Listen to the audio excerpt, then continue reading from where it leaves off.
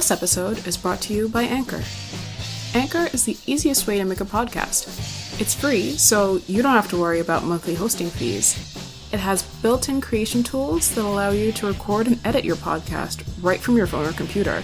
Or you can record and edit using your favorite audio recording software and upload it straight to Anchor.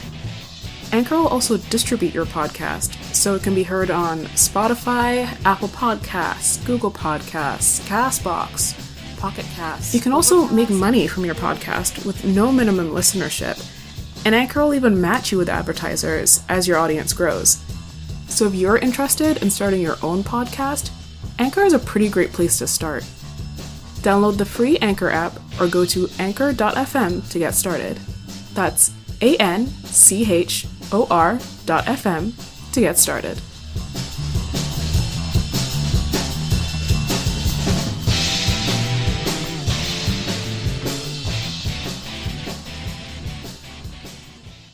Yes, Classic Mario is a gay ally.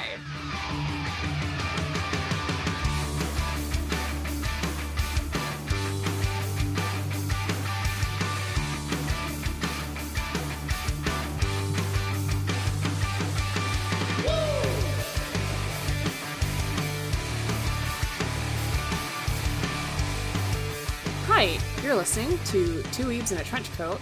I'm Suzanne. And I'm Madison. And, depending on when this episode comes out, it's been a while. It's been a while. I mean, not that it matters to y'all, because we also... Oh, it will.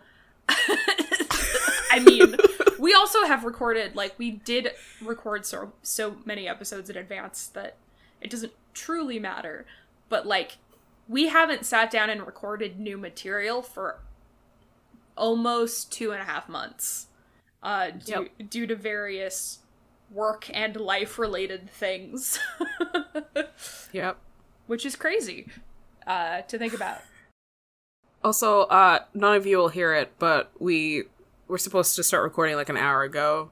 And we were just talking the whole time, so... Oh, fuck. We did catch up for like 45 minutes. 50 minutes. Jesus.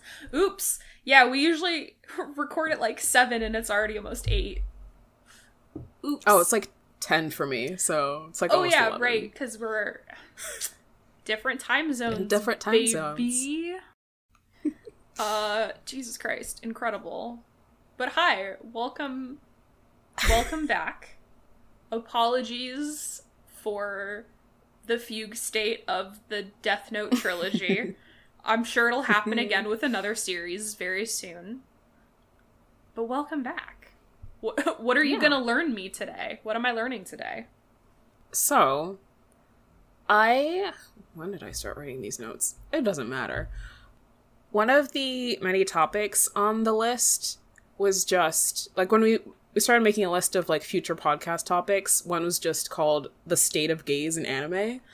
The State of the Union, but the State of Gays. Yeah.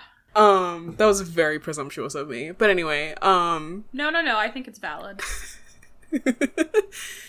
But basically, I wanted to talk about, and I eventually want to do an episode about yaoi and BL specifically, but I wanted to look at actual queer culture in Japan, because I feel like people see yaoi and conflate it with queer culture. Yeah. And it's kind of like its own separate thing. Like, there are definitely queer fans of yaoi and boys love, but it's not the same thing. It's kind of like equating Glee with gay culture in the US. I had forgotten. Y'all can't see it, but Madison made like a throw up face, and yeah. I had forgotten. Bad. I liked the first season. Jesus Christ. Oh, a lot of people did. Because it was, what year was it? Like 2004, and all we got was crumbs. I don't think it came out in 2004. I was at least in middle school. 2006. Oh, okay, so it's probably 2006, Glee? I think. First episode. We do have the power of the internet. 2009. We can look it up. 2009? Yep. My sister wasn't even born yet. Oh, God. Yeah, no, I was still in She's middle school. in middle That school was now. like, huh. That was the that was the transitionary period from middle to high school. Okay. Mm-hmm. Jesus Christ. It's also the transitionary period between being able to say the F slur on TV and it being not acceptable anymore. Oh, no. Oh, God. That sure was a time. Who? Like, it was so bad that, like, Glee was progressive. Yeah. Yeah. Like, I literally cannot think of anything else during the same time that was, like, progressive, except maybe, like, the original Queer Eye for straight guys, but, like, I think that's it, genuinely. Yeah. We're pretty Like, starved for gay content. we had nothing. And what we had was usually, bury your gays. Mm-hmm. That was primarily what it was. Oh my god. But in comparison, tell me about queer Japanese culture. Okay, so I'm not gonna pretend to be an expert on this for multiple reasons that should be obvious. Yeah, I mean, obviously keep in mind, like, we have said this, like, since we started the podcast, no matter what aspect of manga or Japanese culture we're talking about, we are approaching it from an unfortunately Western perspective because that's what we have grown up in and has shaped our perspectives and life experience. Yeah. And also I can't read the Japanese required to parse any of this, so... Fair enough. I know that you can read more than me. So... Yeah, I can read at, like, a first grade level, so I'm doing great. But... let's see. So, basically, my parameters for this are that I'm not gonna exclusively talk about yaoi or BL, which is boys love. Those do deal with queer topics, but mostly they focus on romance, and it's mostly for the benefit of fans looking for romantic or erotic content rather than specifically LGBTQ life experience, etc., stuff like that. Yeah. And it's... and a lot of... Ooh. Go ahead. I was gonna bring up the, like... It's usually some sort of straight people fetishizing us. So... Yeah, I mean, there have been, like, gay men and women who contribute to BL magazines and have published content in them. But I think, especially in the West, it's seen as, like, erotica for straight women. Yeah, like... Which... yeah. Which, like, I think the yaoi fan base is a lot more diverse than people think it is. And I think it's gotten a bad rap from, like, very loud... like, a very loud minority of fans who think that, like, shipping two guys in their middle school classroom is, like, cool to do. Oh god, oh god, oh god. I mean, ooh, yeah. Yeah, I mean, like, obviously there are queer content creators who create yaoi, BL, yuri, which is the lesbian version. But, like, for whatever reason, it doesn't seem to be, like, either the primary... Like, they don't seem to be the primary content creators as far as, like, I can tell. Or have ever been able to tell. And they're also not the vocal primary fan base. You only see the straight people talking about this shit 90% of the time. From what I can tell. And also, I think that the reason why there's this perception that the only people writing it are straight women is because, like, when I tried to find a list of out gay manga artists, I couldn't find anything. Like, people just aren't out. Yeah, no, that tracks, like, how much personal privacy of, like, creators is valued in Japanese society. Yeah. Like, again, going back to the Death Note episode, one of the artist has worked under the writer or the artist, one of them. I always get them fucking confused. One of them has worked under a pseudonym the entire time. To this day, no one knows who the fuck they are. And it's been almost 2 decades, maybe 3. So... Yeah, mangaka are pretty private, and also it's just people don't talk about sexuality in that way. And also another thing is that there is a difference between yaoi and boys love or shonenai, but those terms mean kind of 2 different things in the US and Japan. Oh no. But we don't have time in this episode to get into it. So. Ooh, let's go. I have 8 pages of notes, so let's go. So let's do a brief overview. Say brief, it's like the bulk of my notes. Hell yeah. A brief overview of queer history in Japan. So previously, and we're talking like pre-Meiji Restoration, there wasn't really an understanding of homosexuality. There was a tradition of nanshoku, which translates to male colors or male sexual pleasure, which was similar to the practice in ancient Greece, where older men would have younger male apprentices who they were supposed to mentor and guide. Okay. Gotcha. Yeah, so there are meant to be these exclusive partnerships, but, like, by exclusive, they meant you can't hook up with other dudes, but, like, you can still fool around with girls. That's fine. And it typically ended once the younger boy completed his training. And it was intended to create strong bonds between men and was practiced amongst samurai, the monastery, and kabuki actors. Yeah. I like the caveat that, like, if you hook up with another dude, it's cheating, but, like, girls basically aren't people, so it's fun. Wow. So this practice of nanshoku existed for a really long time, at least until the late 1800s during Japan's period of modernization known as the Meiji Restoration. And if you know your history, you'll know why that started. It's America's fault. Like but, most things. If it's yeah, not like most if things. it's not the English's fault, it's America's fault. So around this time, Japan wanted to modernize, and being modern meant emulating the West. And the West had choice words about homosexuality, mostly that gay men were sexual deviants and belonged in prison. Thanks, Christianity. Yeah, I love it. What's interesting is that Japan did introduce sodomy laws during the time, but they only lasted about 7 years. So, like, they instituted the laws and they got repealed after 7 years, but the stigma against homosexual behavior, quote-unquote, stuck around afterwards. Okay. Unfortunate. Also, no one cared about queer women because Japan is a very patriarchal society.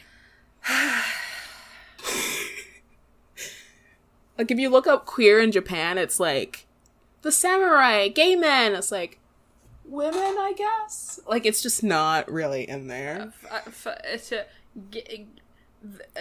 The gays, the lesbians, and then way down at the bottom, like, playing limbo in the basement is non-binary people. Yeah.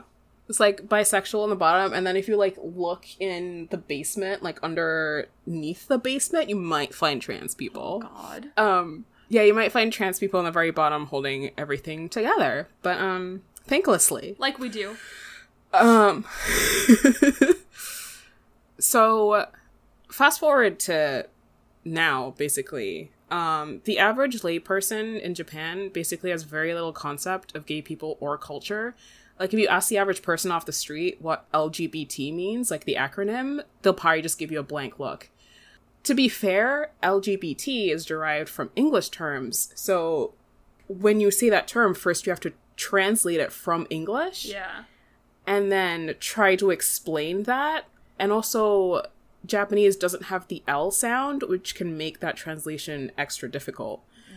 Fair, yeah. You would have to translate it as an R because they just don't. Like, that's the interchangeable sound because they didn't originally have the L sound. This is completely unrelated, but that's why Lululemon is called that. Because the founder is racist and he thinks it's funny that, like, Japanese people can't pronounce L's. Are you fucking kidding me? What? Holy shit. Yeah. Wow. In case you need another reason to not like them. Holy fuck, dude. Holy shit. I did not know that. Mm-hmm. Oh my god. I will fact check that and I'll cut it out if it's not true, but like... So yeah, on top of LGBT being an English creation, basically, those terms in that acronym do exist, but they exist solely within gay culture. They're slowly shifting as younger people adopt English terms, but naturally Japan came up with its own names for, like, referring to gay people or trans people and stuff like that. So I read a super interesting essay by a person named Iona Futachi. I hope I'm pronouncing their name right. And the essay is called Japanese LGBT Boom, Discourse and Its Discontents.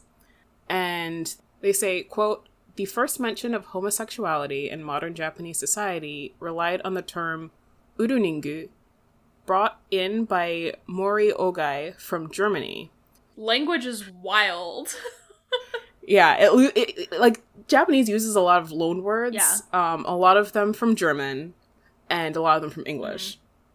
And then they also had other foreign terms like pederastu, lezubosu, saphis, safisuto,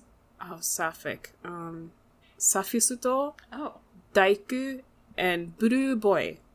And those are used sporadically through the decades. Okay. Like, some of these you can kind of figure out. Get, like, yeah, like, lesbosu, like lesbos, which, like, lesbian comes from. Daiku, some lesbians do call themselves dykes. I love that, though. That's great. Yeah. Blue Boy is from a play, I think, called Blue Boy, that, like, a lot of gay people, around the time that play came out, a lot of them gravitated towards. Oh. But these are terms that are used exclusively within queer spaces, especially in gay bars and cruising sites. End quote. Okay. So it's kind of like if someone says, like, they're a twink, like, that's very much, like, gay culture. Like, gay people are more likely to understand what twink and bear means. Like, it's kind of bled out into mainstream. And the straight people do not know how to use it correctly. They're out here calling everyone a... They don't! They're calling everyone out here a fucking twink. I think I saw someone call Jack Black, like, not twink specifically, but, like, a twink-adjacent word, and I was like, Excuse you fucking me? take that back. What the fuck is wrong with you? That man is is Dionysus reincarnated. You take that back. Can't disrespect Jack Black like that. So all these terms were these post-war terms that eventually fell out of favor, and they're seen as old-fashioned or even kind of offensive now. Kind of like how older trans people might refer to themselves as transsexuals or bisexual, rather than gender fluid or gender queer, or like bigender and stuff like that. So it's kind of like if someone refers to themselves as like blue boy, they're probably older. If someone here refers to themselves as transsexual, they're probably an older trans person. Definitely dating themselves with the specific terminology, because that was what was available to them at the time. And it's not our place as younger queer people to judge our elders, because at least in America specifically, if you are a queer, if you're a queer person above the age of 40, you fucking survived AIDS, and it is not our place to question what label you're using to describe yourself. I wish I could take the young queers by their shoulders and be like, shut the fuck up. Here. Let people use queer. Here, real quick. I don't think we have any baby queers listening, like baby gays, baby queers, but if we do, yes, queer is a slur. Queer is the easiest shorthand, and it's academia. Like, it is queer studies. It's a thing. You don't have to like it, but don't get on people for using it, because it's been our word forever. Like, that's our word. Also, literally, I am manifesting in your home, grasping you gently by the shoulders. Any baby queers. Learn your fucking history. Jesus Christ. Please do. Learn how... There are books in the library. There's so many books. There's so many online art. Like, you could talk to elder queers, but like we lost so many of our people and our history to literally the AIDS epidemic. Like, please learn from the ashes of what was left behind, because currently, oh boy, Tumblr, it's a mess. I see Tumblr's such a fucking disaster. I see bad takes on the internet all the time from baby queers who have never gone outside to, like, any sort of queer event ever with real people. And it's scary. It's really scary. And, like, I know this is, like, a sidebar, but, like, this is from someone, like, I've never been to a gay pride parade, but, like, I hang out with other queers, both younger and older than me in real life, and bothered to learn our history. So, like, please, I'm just gently cupping your face. Please learn your history as a gay person. It's incredibly important. And piss on Regan's grave if you get the chance, because it's a public restroom. Yeah. And his bitch wife's too. Piss on both of their graves. I don't give a shit. It's on... Oh, she also dead? Oh, yeah. It's on my bucket list, dude. Both of them. 2-for-1 trip. Going back to the notes. Yeah, going back to the non-Western. Oh, I also wanted to add that AIDS devastated the gay community, but there are also a lot of lesbian women and bi women who were, like, in the front lines trying to take care of their own. Yeah. And I think a lot of their stories get, like, pushed aside. And I think people, like, when we say that we lost a whole generation to AIDS, we did, but the women were still there, too. Yeah, like, that's the primarily, like, LGBT elders that you're gonna find, is butches, dykes, lesbians, bi women, like, women who were not out of the closet at the time, and women who were allies and just took care of all of these, like, terminally ill gay, trans, just queer men. And their stories don't get told as much, which is also a consequence of being a femme-presenting person in society. But, you know, hoo-ah. This episode's depressing. Oh, yeah. Like, I knew when I was writing these that we'd have a lot to fucking say. So, yeah, these older terms, Resbusse and Bruboy, are, like, this shift away from them also came from wanting to move away from medicalized terms and other derogatory associations. For example, Japanese lesbians typically refer to themselves as bien rather than lesbian or rezu, because rezu is pretty much exclusively a porn term for men. Oh, no. Yeah. Oh, like, no. Icky. There was a dog? Okay, I don't think my mic caught it. But yeah, like, over here we say that lesbians aren't more accepted, they're just a porn category. It is especially true in Japan. Oh, no. Yeah, it's depressing. But, so, lesbians usually refer to themselves as bien, but it hasn't really worked its way into the mainstream. So if you call yourself, like, lesbian, people are gonna think of, like, the porn category first. No, bien is really cute, though. Yeah. That's really cute. Yeah. Oh no, that sucks. Fuck. Lesbians just can't catch a break anywhere. Jesus Christ. Yep, it's great. And gay men typically identify as gay, although it originally comes from gay boy or male sex workers and cross-dressers in gay bars. Oh, yeah. No, fair enough. Yeah. Boy, I hope I don't mangle this. Dosei Aisha is still used to refer to gay men, but it sounds very medical and blurs together queer men and women. It's kind of like saying homosexual. Okay. So it feels very 50s if I said, like, I am a homosexual. Like, that's kind of the vibe it has. It's like saying the homos. Instead of... Like, not even that cute either. Like, it's very much like... It's a lot closer to, like... Not quite invert, but... The medical condition of being a homosexual. Yeah. Oh, no.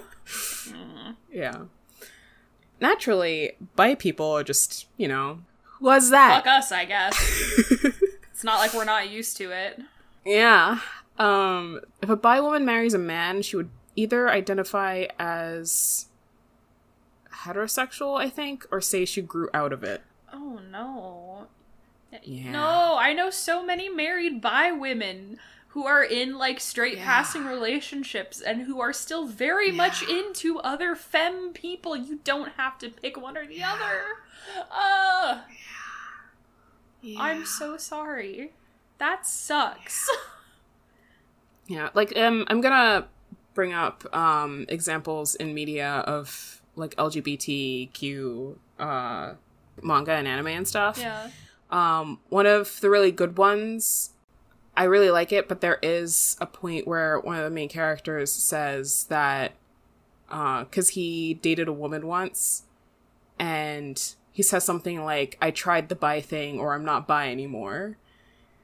And, like, yes, he is a gay man, and he realized that, but, like, could you not step all over the bisexuals? You don't have to say it like that.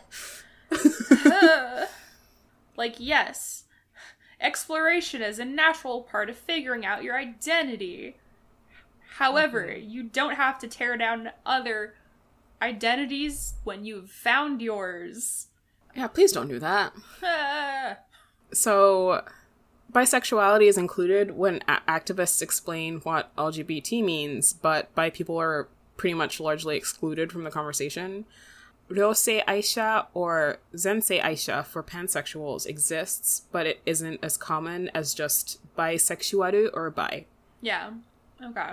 And then, like, pretty much everywhere in the world, trans people are just misunderstood. So before the 90s, trans people and cross-dressers were lumped together and referred to by what we'd pretty much consider slurs today. So they're called, usually trans women are called okama, gay boy, one, or nu hafu. Lesbians used onabe to refer to butch lesbians originally, but then it evolved to mean trans men in the 90s. Okay. And then Toranzo was introduced around 1994, but only referred to, quote, the narrow sense of full-time biologically male crossdresser who did not wish to undergo sex reassignment surgery. So basically, like, a guy who cross-dresses in, like, women's clothing but doesn't want to surgically transition. So, like, we just call them a trans woman now. Like, you don't need to, like, have surgery to be a trans woman. Yeah, or they could just be a drag queen. Like, there are much better there are much better terms for that. Yeah. Oh no. I think it was supposed to differentiate between cross-dressers and what we just call trans women now. Yeah. But also, like, it was supposed to make a difference between people who did have surgery and people who didn't. This was back when it was a lot more medicalized. And it kind of still is, because cis people still think it's okay to ask if you're gonna have the surgery. You know, the singular surgery that makes you trans. The singular trans. Yeah, they're gonna put the trans bone in my ass. You know, I'm just waiting to save up for it. That's what they replace your tailbone with, the trans bone. Yeah. And it just instantly transes you. That's how it works. That's so interesting, though, considering that I know that, like, there's such a big community is not the exact word I'm looking for, but there's a lot of cross-dressing that's, like, weirdly more socially accepted. Like, there are, like, cross-dressing equivalent of maid cafes. Mm-hmm. Like, I've been watching a lot of, like, anime YouTubers. Shout out to Connor Seadog VA. I've been watching, like, all of his fucking shit. But he routinely, like, as what I can tell, like, a straight, like, cishet white dude, like, goes and hangs out at, like, Japanese gay bars and, like, has voice acted a couple of, like, yaoi manga and stuff at this point, and it's just, like, super into the cultural of it, but, like, isn't gay, and, like, has gone to, like, cross-dressing maid cafes in either Akihabara or Tokyo and, like, talk to the dudes who work there who are like, yeah, no, I'm a straight cis-het dude. I just like feeling pretty in girls' clothes. So it's definitely a very interesting cultural phenomenon in comparison to how, like, drag and cross-dressing is seen in the West, especially, like, America. Back to the notes. God. Again. We have so many opinions. This episode's gonna be a mess to edit, and I'm so sorry. I'm also kind of experimenting with cutting less of our tangents, because, like, who cares? I mean, we have gotten calls to have, like, the cutting room floor episodes released. Yeah. So, like, might as well. At least one person has wanted our weird rambles, so might as well start to keep most of them in. Like, we already have dedicated listeners. Yeah. They'll listen for an hour and 45 minutes, 2 hours. Who cares? Enjoy the content. It's free anyway. For now.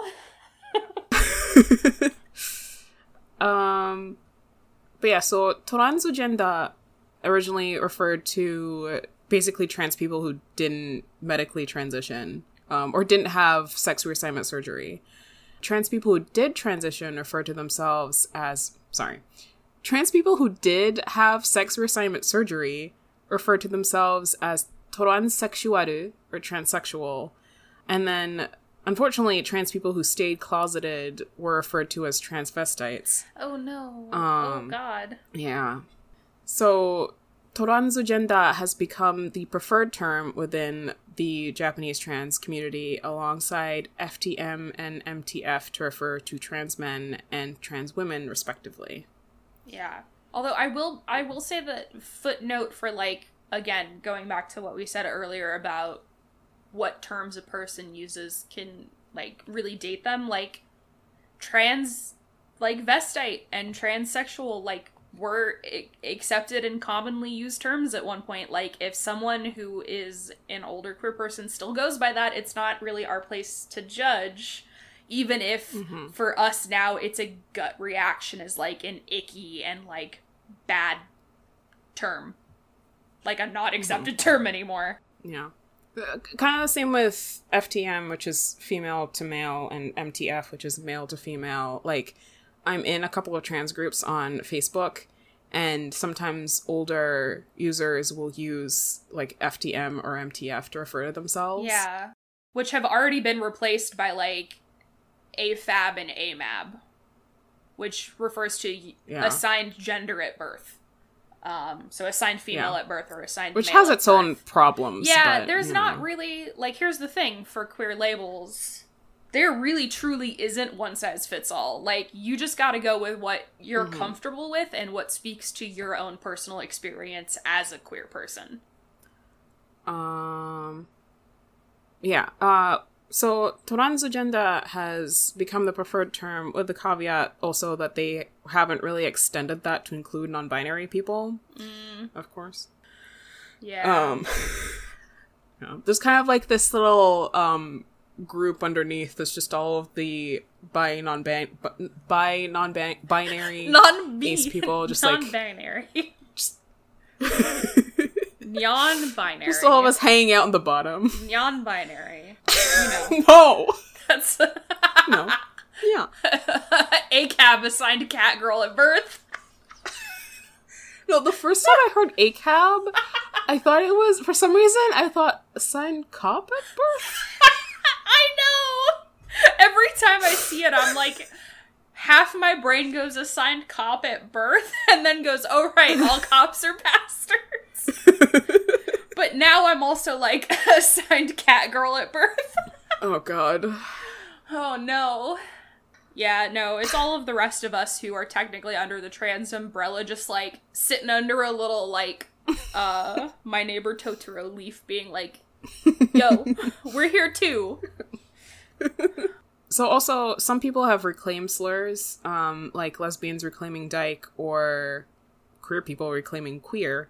Yeah. But in general, these older terms in Japan are used as slurs towards gay men, intersex people, and other queer groups. And additionally, if you're trans and don't do hormones or surgery, you're pretty much not seen as trans. Oh, I hate that. Wasn't great? I love that. I love that for us. Also, more interesting and less depressing. I think it's kind of funny, but apparently the rainbow isn't exclusively queer in Japan. So you could have a summer event and a gay pride parade in the same city, but people wouldn't confuse the two, even if they both used rainbows in, like, the promo material and, like, the parade floats or whatever. Yeah. Yeah. Oh my god. Which I think is funny. I love the idea of, like, a very traditional, like, elderly Japanese man with, like, a little rainbow flag, and it's like, are you here for the summer festival or the gay pride parade? Surprise, he's here for both. Fuck you. I love that. That's kind of amazing. And there's obviously, like, a larger conversation here about which terms should be used, kept or discarded, transformed, etc. Especially as Western, typically US terms bleed out into the rest of the world. Mm-hmm. Like, for different cultures, especially non-English speaking communities, like, what terms should they keep from their history and culture, and which ones should they adopt from, like, the larger queer community, because English is a language that a lot of different people speak and is a common language for a lot of people. Yeah. Thanks, Britain. God. But once again, we can blame the English for 99% of our problems, which I love to do personally every day of my life. Mm-hmm. But yeah, no, like, there is something that, like, definitely a lot of, like, widespread mainstream, I think, especially, like, white queer people forget, is that other cultures do have their own terms for different identities that are, like, literally ancient and integral to their belief system, and, like, the white Western way of doing it has not ever been the end-all be-all, or even the standard. Mm-hmm. Like, that's all fucking recent modern bullshit, honestly. Yeah. I think a problem that's come up whenever people try to explain non-binary genders is that they'll bring in, like, different cultural terms, but not understand the context for those. Like, the Hijra in Japan, or in India, which is kind of considered a third gender, but not in, like, an inclusive way. It's kind of like a way to exclude trans women. Yeah. And Two-Spirit isn't inherently trans. And I think that trying to use that Western lens on different identities in that way, without looking at how it's been used culturally and historically, is a problem. Yeah. And, like, Two-Spirit specifically, what a lot of white people don't realize is that, like, Two-Spirit specifically, and I'm sure a lot of other terms, because, like, a lot of indigenous cultures did have, like, attempted genocides by white religious people. Mm-hmm. Looking at you, Christianity and Catholicism. Like, attempted to be wiped out because they thought it was savage or barbaric or whatever the fuck. But, like, Two-Spirit specifically is, like, one of the cultural terms that is a closed term. And when white people bring it up, I feel like they don't always understand that for a lot of different tribes, it also has a lot of indigenous religion and, like, spirituality weight and historical connotations to it too.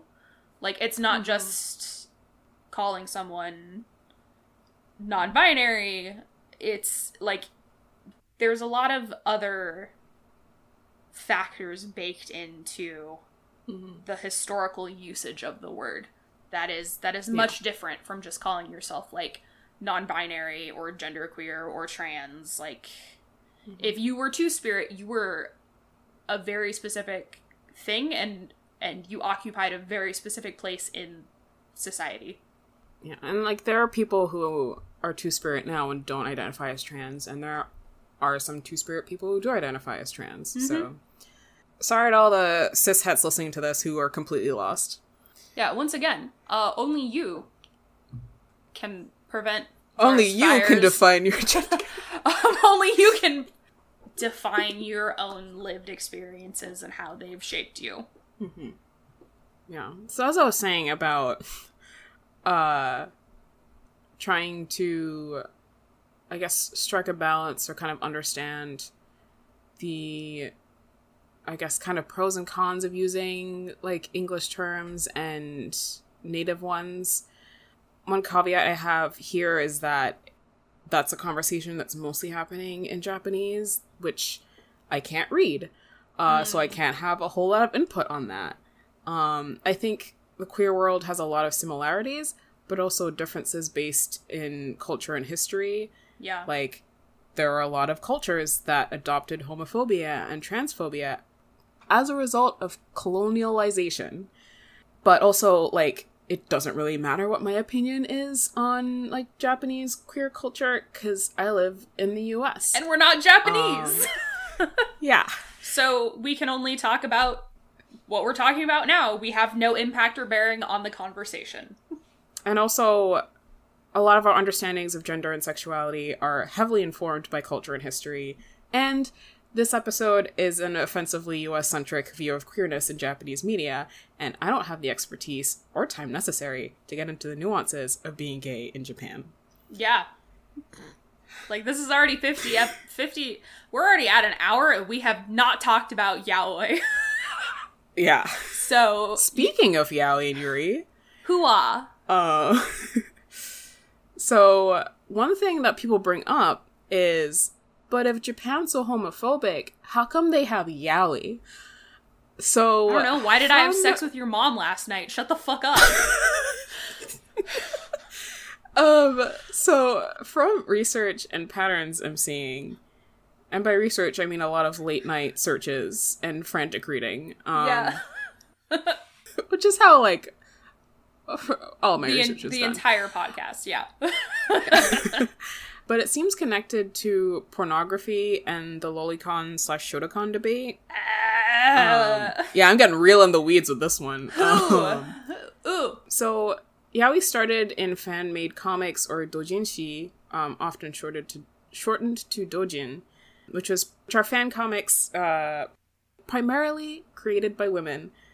And therefore, because it's made by women, or assumed to be made by women, it has very little political pull or effect on the quote-unquote real world, and so can be ignored. Typically, sexuality is not discussed in Japan, and by sexuality I mean, like, if you're not straight, well, like, even if you are straight, it pretty much extends as far as, like, you're a dude and you're married and have kids, right? Alright. Yeah. So it's definitely not discussed in a way that people in the West will openly talk about it. Like, it's still kind of taboo, but, like, I could easily turn on, like, Dr. Phil at, like, 2 o'clock in the afternoon, and he's talking about, or, like, The View or something, and they're talking about, like, these are the best condoms to have for your man, or some shit, Dr. you know? Phil, my son is a gay furry who thinks he's a wolf. Like, it's wild over here. But, like, the equivalent to doujinshi, I guess, would be, like, the old school fan fiction, where it was, like, Kirk and Spock, and it from Star Trek, and it was like a fanzine that got printed out and passed around in secret, and then later evolved into, like, before fanfiction.net and, like, LiveJournal and forums and stuff. If you wanted to read /fanfiction, you somehow got onto a mailing list, and it got passed around secretly through, like, email updates, because it wasn't, like, mainstream cool to do and, like, looked down upon, and now we have fucking AO3, so who gives a shit? But the historical context of, like, of fan fiction and, like, slash, which is a fanfic term for, like, gay ships, is sort of equivalent to how, like, it seems like a lot of doujins are still, like, viewed today, which is crazy, because, like, that was, like, the 70s and 80s and 90s, and we're in 2021. Yeah, like, people still make doujin, but it's definitely moved a lot online. Yeah. So, yeah, a lot of people will just make fan comics and post them on, like, Webtoon or whatever, like, whatever website is primarily seen by other Japanese fans. It's still kind of risky, too, because if you're using existing IPs, it's kind of like if you go to an anime con and buy fan art, it's kind of just like... You're gonna get don't worry about it. You're gonna get a cease and desist from fucking Anne Rice. Oh, Jesus Christ. Oh, God. That's not gonna make sense to anyone who has not been ingrained in fan culture, for at least 10 years. If you have not seen the fandom olds talk about, how Anne Rice used to target, fanfic writers with fucking cease and desist letters, Jesus Christ. Jeez. Oh my God. To the point where fanfic.net had, a disclaimer whenever you uploaded that was this better not be any fucking interview with a vampire shit. Yeah, and that used to be a big part of, uploading fanfic was, you started off with a disclaimer, I don't own any of this ever. You know, the disclaimer that will keep you from the wrath of Anne Rice? Yeah. This, me, a 13-year-old child on the internet, being like, this'll stop me from getting sued, but, sweetie. What does that even mean? I'm 12. But yeah. What's a lawyer? What's a lawyer? What's a cease and desist? But yeah, no. Doujins do sort of, I feel, occupy a very similar space to fanfiction in, Japanese fandom culture, right? Mm-hmm. I don't feel like I'm wrong in saying that. Yeah, so you... Theoretically, you could make the case that yaoi normalizes homosexuality, but it's kind of like saying that lesbian porn is good for actual lesbians, because, people know about lesbians through... Yeah, it's a bad, shitty argument. We talked about it, but it's bad. It's bad. Don't do that. No, stop it. Stop. 90% of this episode is just me yelling in pain. You consuming yaoi does not do anything for gay rights. I'm so sorry. It doesn't. In fact, sometimes it can negatively impact real gay people. Yeah, the fact that lesbians in Japan can't call themselves lesbians. And also, since yaoi is fiction, and especially fiction for women, then it's not a threat to the real world. And yeah, like I said 5 seconds ago, how much does fanfiction really directly change societal views of homosexuality? We didn't get gay marriage because of Drarry. I don't... I thought you were gonna say whatever the ship name is for Dean. What, John Locke? No, for Dean and Castiel. Oh yeah. I mean, we did get Destiel eventually. Only in Spanish, but it happened. And after Cass went to Super Hell, like you do. Mm-hmm. They didn't just bury him, they sent him to Super Hell. Super Hell, for the extra gays. Oh god.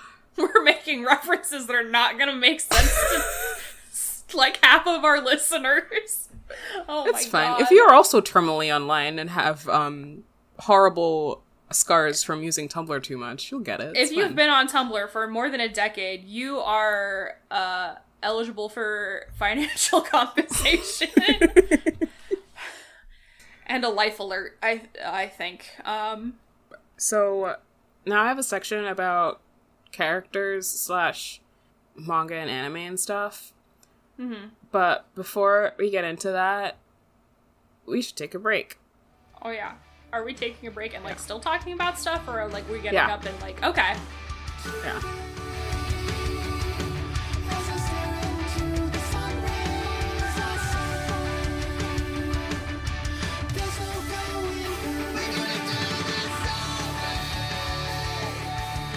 So, for the characters / works section, I wanted to focus on characters and anime and manga that focus explicitly on queer aspects.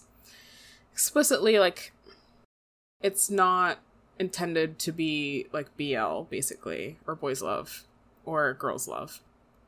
So, the criteria I tried to use was, 1, homophobia, if it's referenced, isn't used as seasoning to make the story more interesting. 2, is not set in a universe where sexuality doesn't really exist because it's not relevant to the plot. Like, there's a trope in yaoi where the characters don't usually refer to themselves as gay, and it kind of assumes that there's no real concept of gay or straight or bi in that world. No, because the only sexuality is if you're a seme or an uke. Oh, Duh. God. The two genders, top or bottom. The two genders. Duh. God. Also, I want to add, men also read yaoi and boys love, and there is a distinction between yaoi for girls and yuri for boys, and gay komi for gay men, and lesbian yuri, but we don't have time to get into it in this one. There are shades, but we're talking about the basic shit. Yeah. And this is all, like, mostly kind of mainstream stuff, so... So for anime... Oh, I have too many things on this list. Okay, let's start with number 6. Have you heard of number 6? Oh, is that the actual just title? I thought you were reading me a list of numbers. No, clearly I have not, because I thought you were just reading me in, like, top 6 anime gays. Here's starting off with number 6. No, I have not heard. You're watching Watch Mojo. God. I hate them so much. The voices, I don't know what it is about whoever is doing the voiceovers. I'm so sorry, but, like, the cadence of that they speak with just gets on my misphonia like a motherfucker. It's like, I hope you're getting paid enough to do this shit. I hope so. I mean, I assume so, but, you know. So, tell me about number 6. What the fuck is this? I'm surprised you haven't heard about it, because it was, like, all my section of Tumblr would talk about for, like, the entirety of 2011 when it came out. I mean, in 2011, I was still pretty deep. That was when Danger Days came out. Yeah, I was deep in fandom. Yeah. And then I think I immediately moved in.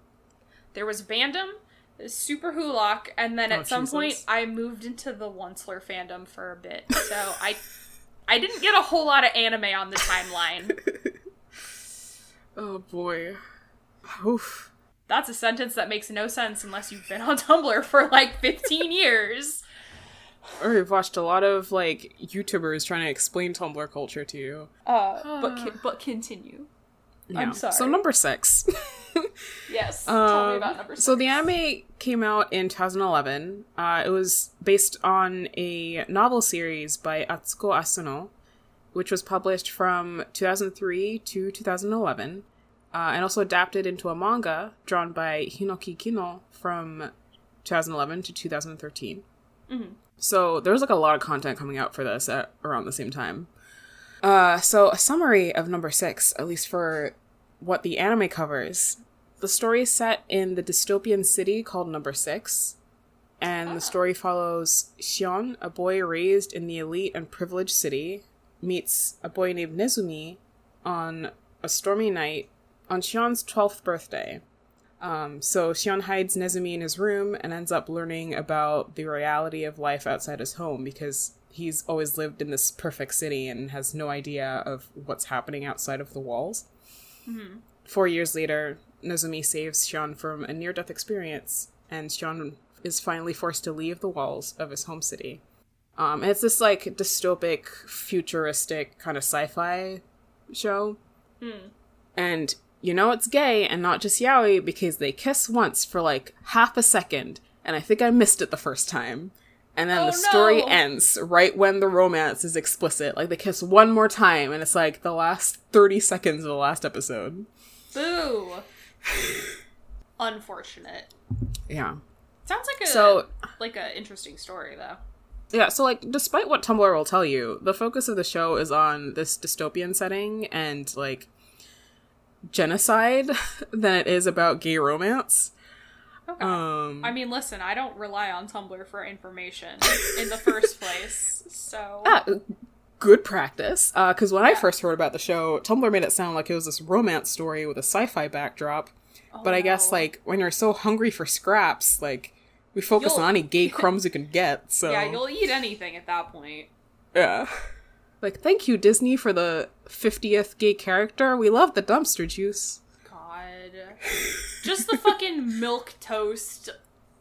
Oh yeah, Loki's bisexual and genderqueer, and then... You look so tired. Like, Tom Hiddleston, bless his heart, he did an attempt, his heart's in the right place, but what a fucking boring white bread interpretation. Like, I'm very annoyed at the fact that Disney knows that it has gay fans, but also knows that it has homophobic ones, so it'll skirt the line. We have to make money in China and Russia. That's not a good excuse. Fuck you. Yes, I know. Yeah. But, like, it's so frustrating that they're like, the correct place to be between gay rights and homophobia is right in the middle. Which, like, okay, yeah, that's where you're gonna make your money, I guess, but, fuck you. Yeah. So the focus is on the story and not, like, the budding romance. Yeah.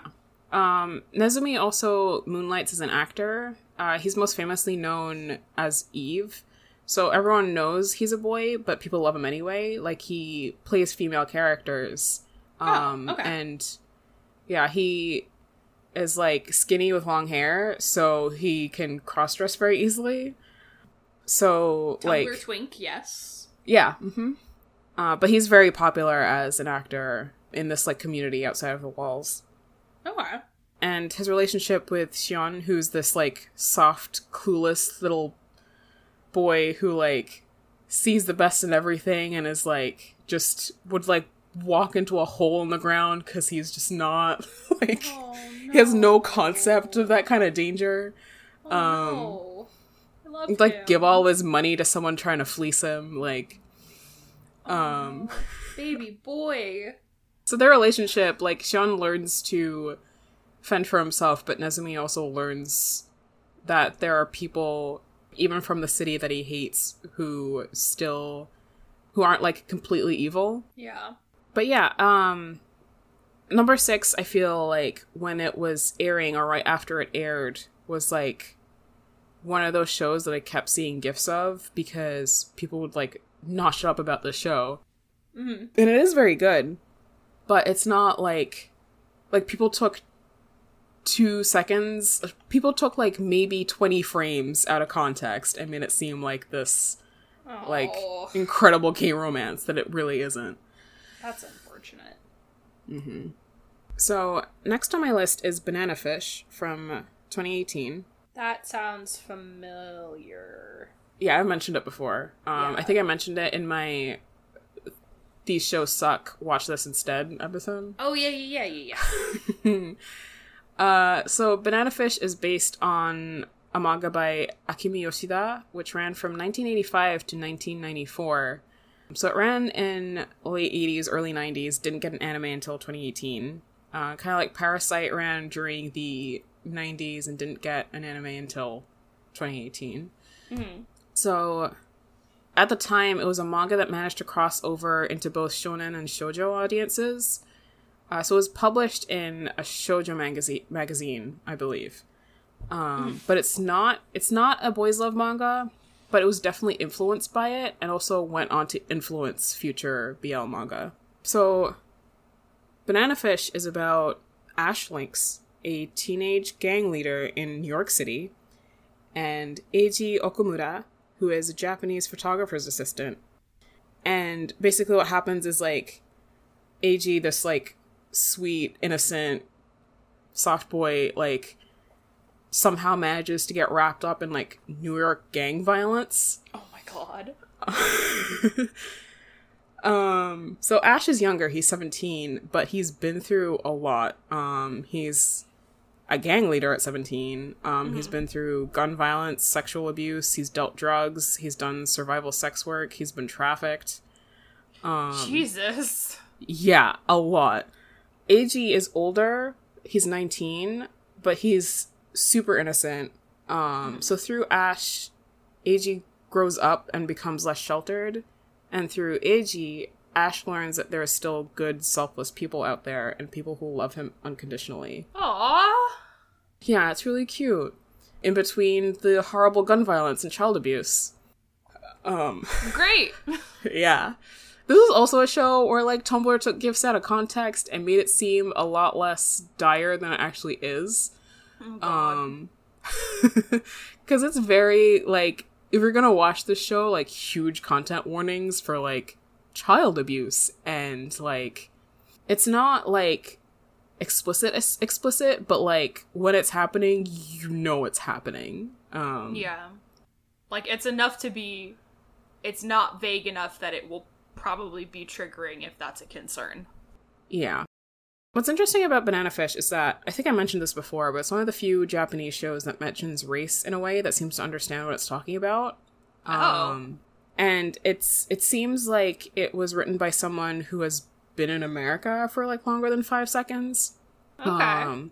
Like, for example, multiple characters will mention the fact that Ash has been through a lot, but also gets special treatment because he's young and white. And when there are black characters, they're referred to as black. Okay. Yeah. That's better than the usual. And again, Banana Fish isn't explicitly gay, but leans very heavy on the homoerotic subtext. So, like, they don't even kiss, but it's pretty heavily implied that they're in love with each other. Like, AG doesn't really have much romantic or sexual experience, but Ash seems very comfortable sexually around men, but also he was trafficked by rich men as a child. So there's, like, a whole lot of trauma there, and I don't think they ever, like, explicitly define his sexuality. And I feel like it's kind of tricky when the character himself doesn't define it, and also the only examples we have of him being in any sexual or romantic situations, it's like... Are not positive. Yeah, they're not consensual. It's bad. Yike. Yeah. So yeah, that's also kind of like... It influenced and was influenced by BL manga. And it's not explicitly focused on, like, romance in the typical way that BL is. But I feel like it's also one of those shows that's, like, very bury your gaze. It's not happy. It's not a happy show. Yeah. I mean, I love a good tragedy. The issue is when all of the gay stories are tragic in some capacity. Yeah. Like, we deserve happy stories, too. Yeah, this is also tangent, but it's like, it's fun when there's stuff like Love, Simon or Happiest Season where it's, like, gay, but not, like, someone has to die tragically of AIDS at the end. Jesus. Yeah. I wish they were better, but also I feel like, why can't we also have mediocre media like The Straits, I guess? Yeah, I want to have the most mediocre fucking TV show, please. Thank you. One day. We'll get there. Next on my list, these are all, like, there is no order to these. I just put them down as I thought of them. Yeah. Yuri on Ice. Oh, yeah. That's probably the one that, like, people who are not super into, like, gay anime will probably know. Yeah. So this is an anime original that came out in 2017, and Tumblr subsequently blew up. So Yuri on Ice is about a Japanese figure skater, Yuri Katsuki, who almost quits skating after a crushing defeat in a very important competition. So he comes home and is like, I'm never skating again. But he is out practicing, and his childhood friend records him doing this very famous routine from a very prominent skater from Russia named Viktor Nikiforov. And Victor sees the video and decides he's just gonna hop on a plane and go coach Yuri. So then the show follows Yuri as he tries to overcome his anxiety and learn to trust his abilities, and also follows other skaters. Who there's like this big competition at the end, so you get to see other skaters like also dealing with that same pressure and a lot of the intense atmosphere in figure skating and pro figure skating. Mm-hmm. So, Yuri on Ice has been both praised and criticized for its depiction of a gay relationship. So, like, on one hand, they get, like, matching rings together, and it's not in a gal pal way. They basically, like, propose to each other. It's very cute. But, yeah. But then when they kiss, it's censored. So, like, Victor's arm is in the way when they kiss. So, like, you can tell that they're, like, smooshing faces together, but, like, you don't actually see their mouths. 1 step forward, 2 steps back. Yeah. And you, like, I bet they had to, like, fight tooth and nail just for that. Like, every time you hear about shows that manage to get any sort of queer rep in there, it's like, we had to, like, fist fight Cartoon Network or fist fight Disney just to get this in here. I mean, listen, Gravity Falls walked so Owl House could run. Yeah. Like, I have my beef with, like, how people treat this. So, like, people will kiss Alex Hirsch's feet for having the 2 gay cops, and then will, like, shit all over Steven Universe because it wasn't 100% perfect. Like, I fully understand the criticisms about Steven Universe, but it's very suspicious to me when everyone is, like, all over Alex, who is a cishet man, but then will, like, crucify Rebecca Sugar for, like... Yeah, Tumblr is super weird about both its treatment of Steven Universe and, like, specific aspects of Gravity Falls, because I've seen both, like, people being like, wow, the gay cops. Mm-hmm. But then most of what I see is people being like, hey, why are the only visibly gay characters, like, pigs? Because when I usually, and I don't know if it's because I was, like, highly into the Gravity Falls fandom when it was, like, actively coming out, but, like, most of the, I hate to use the term discourse because it was, like, actual conversations at the time, but, like, most of it centered around, like, the gay aspects, like, the little crumbs that we got in Gravity Falls wasn't so much the reveal of the two sheriff characters, but it was about, like, a couple of cut instances of just background gay characters. Like, no speaking lines, no nothing. They were just, like, background one-off characters that wouldn't even have made, like, a big deal or an impact, but Disney was like, get that shit out of here right now, and didn't let it go past the storyboards. That's what I mostly saw in the conversations surrounding it. But it is still just highly suspicious that, like, Sugar gets a lot of flack for Steven Universe compared to Alex Hirsch. Luckily, that doesn't seem to be happening to Dana Terrace with Owl House. Everyone just seems to be unanimously pretty much praising it, which it's you're in pretty... the good press of Tumblr. Everyone shat on, what's her name? Noelle Stevenson for She-Ra. Because we just love to fight each other in the queer community. We can't have... This is fucking why we can't have nice things. This is why we can't have nice things. Yeah, I mean, I didn't see a whole lot of She-Ra discourse, but I also didn't see, like, a lot of the people I followed didn't seem to get super into She-Ra beyond, like, 1 or 2 pieces of fan art, so I never really saw discourse. Yeah. And, like, really all I see of Owl House on Tumblr from, like, the few people I follow is, like, all positive, which is fair enough, because it's doing a pretty bang-up job, considering. Yeah, but, with Yuri on Ice, someday we're supposed to get a movie. Oh, really? Yeah. It's called Ice Adolescence, I think. That's a terrible name. Sorry. I mean, we got shows on this list called Banana Fish, so, like, I don't even question it at this point. That's interesting. That's compelling. I don't know what it is about fucking Ice Adolescence. I don't... okay. I'm not questioning it.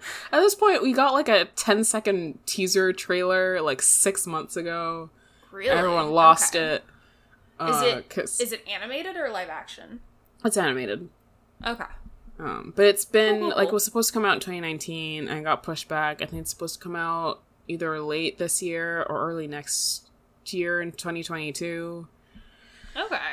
Yeah. I think it's one of those things where they have to like they had to fight for the kiss. They have to fight for this movie, even though it's like ridiculously popular. They're gonna make their money back on it. I think they still have to fight a lot to just have this happen. There's all of the cultural nonsense that prevents it from being made. Well, I wish the Yuri on Ice fans a very happy, good movie.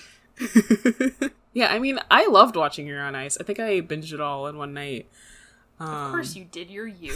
To be fair, it was only like 12 episodes, so it's not as bad as the time I watched a 25-episode show in one night. I mean, 12 episodes, that's minuscule in comparison. Yeah. What else is next on the list? Next I have a show called Antique Bakery that no one's ever heard of. It's from 2008. It's based on a manga by Fumi Yoshinaga. And it's just a slice of life show. It's only like 12, 13 episodes. And it's about a bunch of guys who work in a bakery. And it doesn't really have an overarching plot. It just focuses on the daily lives of these characters and their interactions. And it's gay. That sounds really cute, though. Yeah. It's nice. It's like, it's also about older characters that they're all like maybe late 20s at the youngest, like into 30s and stuff. So it's kind of past that kind of drama phase. Yeah. So it's like, I love that. That's great.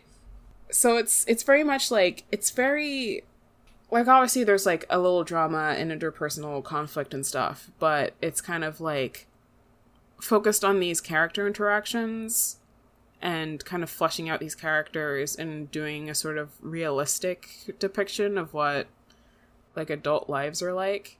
Mm-hmm. I think it's slept on, but I've also read other work by Yoshinaga. I haven't read Antique Bakery. I've only watched the anime. It also got a live-action drama that is also still gay. Hell yeah! Yeah. I can't remember if there's any, like you and a kiss in it, but I do know that they kept in the fact that if a character was gay, they were still gay in the live-action drama. But I have read other pieces of Yoshinaga's work, like All My Darling Daughters. I bought like an anime con a couple years ago. Mm-hmm. Another one, What Did You Eat Yesterday? Which is, All My Darling Daughters isn't queer, but What Did You Eat Yesterday is. But she's very, very good at writing interpersonal relationships and the inner lives of characters. And like I said, there's conflict, but it feels a lot more grounded. It kind of feels like watching Mushishi, which is a very quiet show. To be fair, I've only watched 3 episodes. I know it's a good show, but it will put me to sleep. Like, if I can't sleep, I'll put it on and I'll knock the fuck out. Good night, bedtime. It's just so peaceful. It's such a comforting show, so I can't watch it because I keep falling asleep. I love that you put on, like, a show that is so comforting that it makes you fall asleep to fall asleep. I'm over here listening to, like, 3-hour compilations of spooky stories. Like, scary stories and true crime. It's so peaceful. Someone getting brutally murdered. I love this story. Yeah, puts me to sleep. I don't know. It's usually people who have, like, it's, God, I think it's, like, Mr. Nightmare or Lazy Masquerade on YouTube. They just have, like, they have good reading voices. Like, their cadence is good, their pronunciation is good. It doesn't fuck with my misphonia, so I'm like, I'll fall asleep to this. This is fine. I'm not paying attention. I've done it the last several, like, at least once or twice over the last several weeks, and, like, it's been pretty great. And it, like, hasn't, for whatever reason, it hasn't, like, no effect on my dreams, no weird murder, violence dreams. It's just, I wake up and it'll be halfway through, like, and then they broke through the window, or, like, the call was coming from inside the house, and I'm like, oh, okay, cool. What? It's very jarring to wake up to, though, I will admit. Like, who's getting stabbed? Yeah, honestly. Let's see. Okay. Next I have Ouran High School Host Club. Yeah! From 2006. which was I guessed on the year on this before I looked it up too, and I was like 2006, and I was right. Oh my god. Yeah, it's been a while. Fucking Ouran High School Host Club. Keep thoughting it up in heaven, king. So it's based on a manga by Bisco Hattori, which started in 2002. I don't know if I need to explain the plot to you people, but in case you don't know, Ouran High School Host Club is about a girl named Haruhi Fujioka, who's accepted into the prestigious Ouran High School on a scholarship. And everyone who attends the school is exceptionally smart and also filthy, stinking, disgustingly rich. They are the 1%. They are the children of the 1%. Yeah, like, ridiculously rich. Like, heirs to, like, billion yen empires. There's literally an episode where instead of a traditional, like, there's a fake out beach episode. Because, like, you know, slice of life anime will have a beach episode. It's a trope. There are 2 beach episodes in Ouran High School Host Club, because one of them is a fake out where they go to a water park owned by one of the kids' families. Yeah, like they have the whole water park to themselves. It's a multi-billion-dollar, like, high-tech water park. It's so wild. Rich. It's... I feel like I don't know if I'd be able to watch this show now. Like... Nah, it's charming enough that it's... The richness of the other characters was always part of the charm, because they were both ridiculous in a endearing way, and, like, depending on the episode and, like, the side plots, like, much more down to earth than what you would expect. So it's not as jarring, and it's definitely tongue in cheek and unrealistic on purpose, but, like, I understand if, like, that's a turnoff for people. Like, oh, you're gonna make us feel sorry for the rich people now? But, so, Haruhi meets the host club when she wanders into their club room and bumps into a very expensive vase. So the price in the show is, like, 8 million yen. Converted to US dollars today is about $72,000. And she's, like, Jesus. 14? So... to pay off her debt, she's enlisted as a host. Yeah. My favorite part of the first episode is when Tamaki is like, because Tamaki leads the host club basically, he's like, I know, we'll turn you into a hot boy and make you a host. And I think it might be Kyoya who's like, that's a girl, but I'm not going to say anything.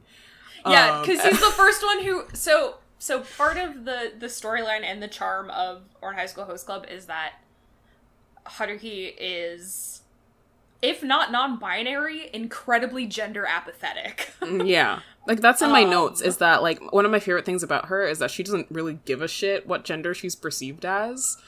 Yeah. She is more annoyed by, like, Tamaki being a gaudy idiot than she is about someone assuming she's a boy. Yeah, like, you could definitely read her as non-binary, but, like, I definitely prefer to read her as, like, gender apathetic, because that's what it feels like she is. But yeah, part of the gag of, like, the first episode is each host club member, like, there's, like, a little, like, animation card of, like, a light bulb going on. Yeah. And, like, they all one by one realize that, like, she's a girl. Yeah, and Tamaki is the last one. The last one, because he's a fucking idiot, and we love him for it. And that's the thing, is, like, at school, she wears the male school uniform and presents as a dude and is a host in this male host club, and that's part of it. And the girls are super into her. Fuck it, valid, honestly. That's, trying to live my life like that, to be fair. Yeah, I think there's, like, 1 or 2 girls. It's just the one girl, because there aren't, like, none of the other female students besides what's her face. The one main female student character. Like, none of them ever, I think, really either figure out or care that Haruhi is actually a girl. I like that episode where a male student meets her and falls, like, hopelessly, like, develops this huge crush on her and has, like, a gay panic. Like, yeah. Because he's like, I thought I was straight. I can't like a boy. But he's like, okay, I guess I'll go for it. And then she's like, oh, I'm a girl. And he's like, huh? Yeah, no, I have not rewatched rewatched Orange High School Host Club in a billion years. From what I remember, I feel like 90% of it holds up, and then there's like a 10% that's like, oh yeah, this came out in the early 2000s. Yeah, like Haruhi's dad. Which, surprisingly progressive for the time, honestly. Yeah, there's, like, I think they refer to him as a transvestite in the show. Which, yeah, I think in the English dub it's transsexual. Because it was early 2000s, even when it got dubbed, too. So it's definitely, like, transvestite, transsexual, and not transgender. Yeah. But, like, he still uses he, him, right?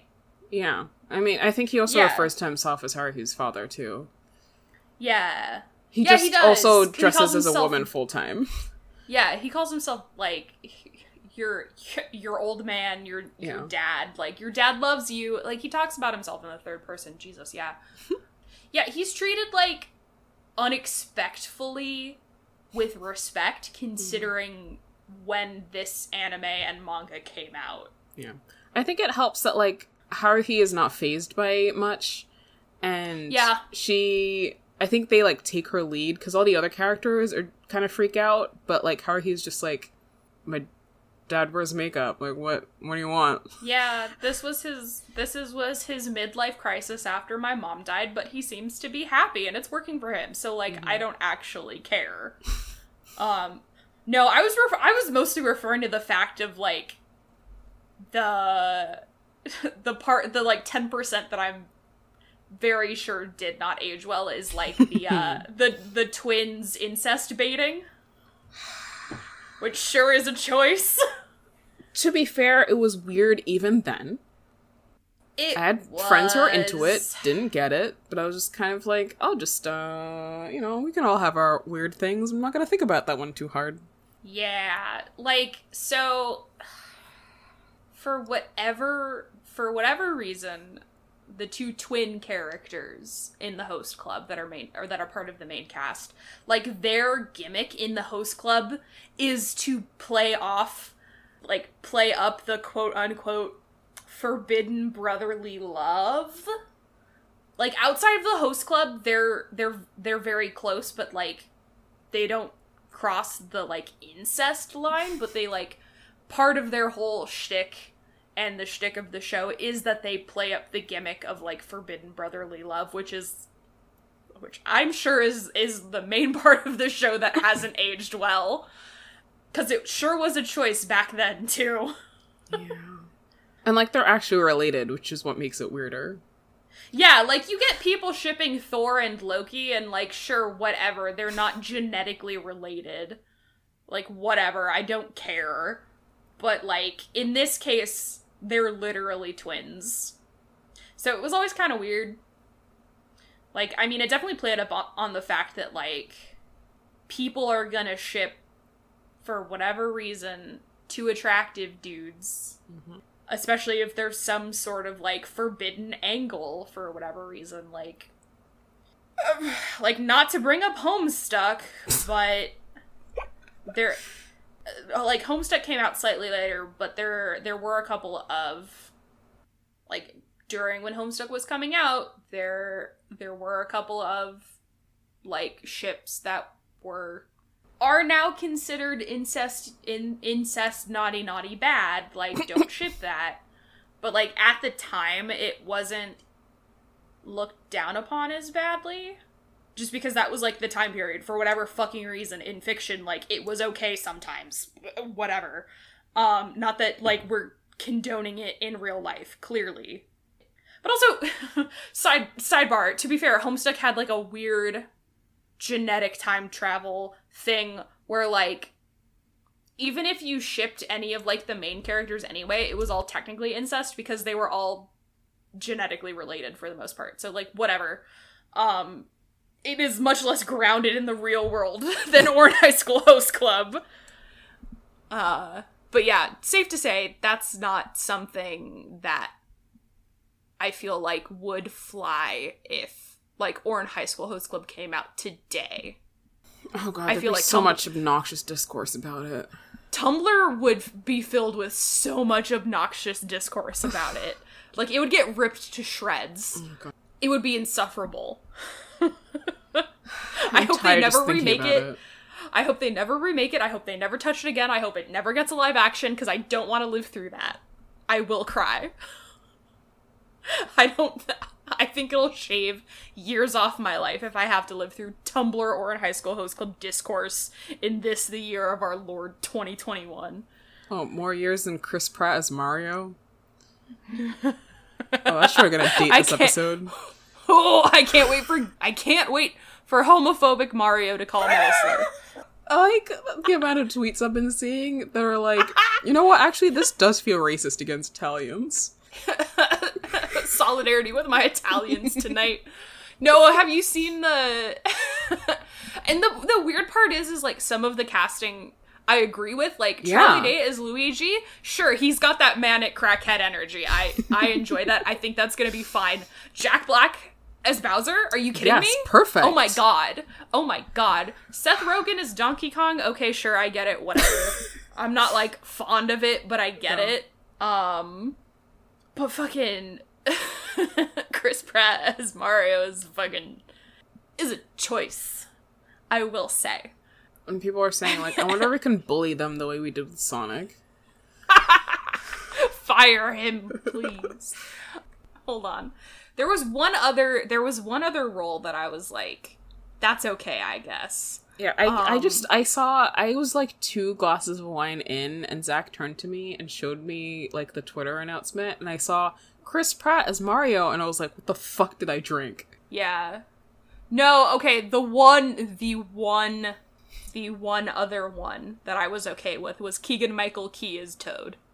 That's the only other acceptable casting. Yeah. But have you seen the Tumblr post that's like, I hope Chris Pratt's Italian impression is so bad that the Italian mafia puts a hit out on him?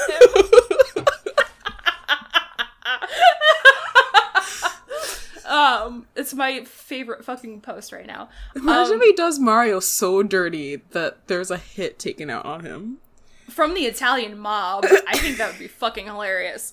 For reference, for those of you who may not know why we're dunking on Chris Pratt, what is it? He goes to a church, like, he's religious, whatever, but he goes to a church that specifically has in the past and currently does fund, like, anti-LGBT stuff and, like, conversion therapy. And did he ever comment on it, or was his silence just accepted that he's fucking homophobic? I think he said something that was still homophobic, so... Yeah, so, unfortunately, the only version of Star-Lord I will accept is... T'Challa? Is T'Challa. But that is why we are dunking on Chris Pratt. I feel like it's especially valid considering the content of this episode. But God, yeah. Or in High School Host Club is, if you haven't seen it, it's definitely worth a watch. Just keep in mind, like, it is dated. Like, it came out, like, the manga came out in 2002, the series came out in 2000, the anime came out in 2006. It's dated. It dates itself. But it's good. It's a solid piece of surprisingly respectful queer representation considering the time period. Mm-hmm. And then one last one I'll mention in the anime section is Revolutionary Girl Utena. I feel like I kind of have to bring it up. From 1999. Yeah. Even though I'm a very bad gay, so I haven't seen it. Oh, same. I brought that up on the Magical Girl episode. I haven't seen it yet. Yeah. It's like the sapphic anime that people unfortunately watch expecting fun lesbian times, but it's a show that deals with, like, abuse and bullying and is not the fluffy good times that people come into it expecting. Yeah, like, content warning, it's, like, from what I know of it tangentially, like, it's rough. It's not a happy show. Mm-hmm. But it's on my list to watch eventually. Mm-hmm.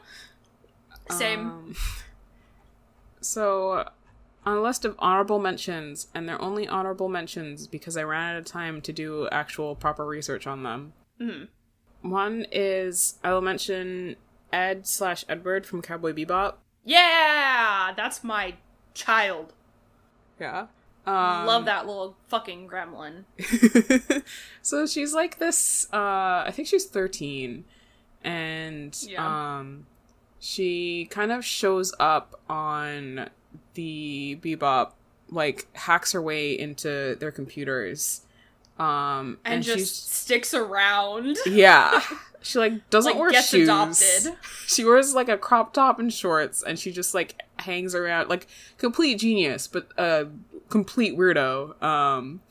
Just unhinged gremlin energy. Yeah, Like, it's great. I love her. Like, I haven't finished Cowboy Bebop. I've been meaning to forever because it's one of Jack's favorite series, and he has like the whole collection. But I do love her. She's great. Yeah, I need to rewatch Cowboy Bebop because I don't remember most of it. I do want to see the live action one. I will say. Yeah. I'm cautiously optimistic. Visually so far, cautiously optimistic because visually, just from the released screenshots, it looks fucking baller, and the fact that Faye's new outfit pisses dudes off is great. So I'll watch it just for that. I'll support it just for that because they're like, oh no, my titties, my big tittied anime girl. I can't see her tits. How will I sexualize her? And I think that's hilarious that they're crying about it. So I'll watch it anyway, just for that. Yeah. I also like that when people saw the teaser images with John Cho, they were like, oh yeah, we'll be watching this for the plot. The plot. me watching Shang-Chi and like looking at Wenwu and being like, yeah, I'm watching Shang-Chi for the plot. Yeah, I watched Twilight for the plot too. So my other honorable mention is From the New World. There's like, it's also another show with like 5 seconds of like a gay kiss, but it's also mostly about like the sci-fi like dystopia that the story is set in. It's not a gay dystopia. At least on this list. Yeah, it's kind of a fucked up show. It's like one of those shows that has very young main characters, and it's them growing up. Okay. And like discovering the truth of where they live, and it's like a fucked up history. Oh. Yeah. I have very vague memories of this because I kind of watched it all at once. And another one is Wandering Sun from 2011, which is about 2 trans characters. One trans girl, one trans boy. It kind of starts when they're both just starting puberty. So it's at least the very beginning, because I've only read maybe like the first volume, where it's that transition from childhood where like little kids can be very androgynous into puberty, where like the trans girl is realizing that like she can't kind of pass as a girl, like she can't skate on. Trying to explain it from like a very vague memory I have of reading it like 10 years ago. But like there's like a certain point until puberty where like she can't get away from the fact that she's going through puberty. And how dysphoric and distressful that is. And then these 2 characters, the trans boy and the trans girl, meet at a certain point, and kind of like support each other through that. But apparently it has a very controversial ending, so. Oh no. Yeah. That could. Do you have specifics? Because the word controversial just can mean very many different things. Yeah. I think it could mean the fans didn't like it to like the most heinous shit, like fucking. Yeah. I didn't look up specifics because I do eventually want to finish it. Okay. So if you want to look it up, I'm sure all the spoilers on Wikipedia, but as far as I know, it's just controversial. Okay. And And then my last one on the didn't get to research it is a movie called Dokyusei, or Classmates. And it's about these two classmates who they like start hanging out with each other and then realize they're developing crushes, but they both think it's unrequited, and it's cute. It's like they're both being idiots about it, and like one of them about the pining. Like one of them can tell that the other has feelings, but like he won't admit it because it's like, I don't know, it's high school and shit's stressful and stuff. Oh my god. Yeah, amazing. It's like a cute short movie, kind of coming of age and them like discovering themselves and stuff. That's cute. Yeah. I watched it when I was trying to find stuff because my sister is 12 and very into romance anime, and I was trying to find gay anime that wasn't like raunchy, I guess. Mm-hmm. And it's frustrating trying to find stuff that's on the same level as like Fruits Basket gets into kind of mature stuff. Mm-hmm. But sometimes it's hard to find gay shit that isn't aimed towards like older teens and adults. Which is frustrating. Yeah. For manga, oh god, this is so long. Should this be 2 separate episodes? That's up to you, homie. I think it could be 2 parts, because, like, we clearly have a lot to fucking say. Yeah. And I just got into manga, and that's another, like, 2 pages. And it's 1 a.m. I'll tell you right now, we're at 2 hours and 12 minutes. So, yep. like, if you want to split it up into 2, and then... Well, this is mostly... We just got a lot of shit to say. Yeah. I wanted to do, like, a whole other episode about, like, yaoi fandom and stuff, because I was trying to find a guest for it, but... we'll see. So, yeah, it's 1 a.m. and I'm tired. And we've been talking for, like, 2 hours. So, this is going to be part 2! Yeah. This is clearly a topic we got a lot of shit to say about, so there's a lot of fucking tangents. Oh, surprise! Gay people have opinions on media portraying gay people? Wow.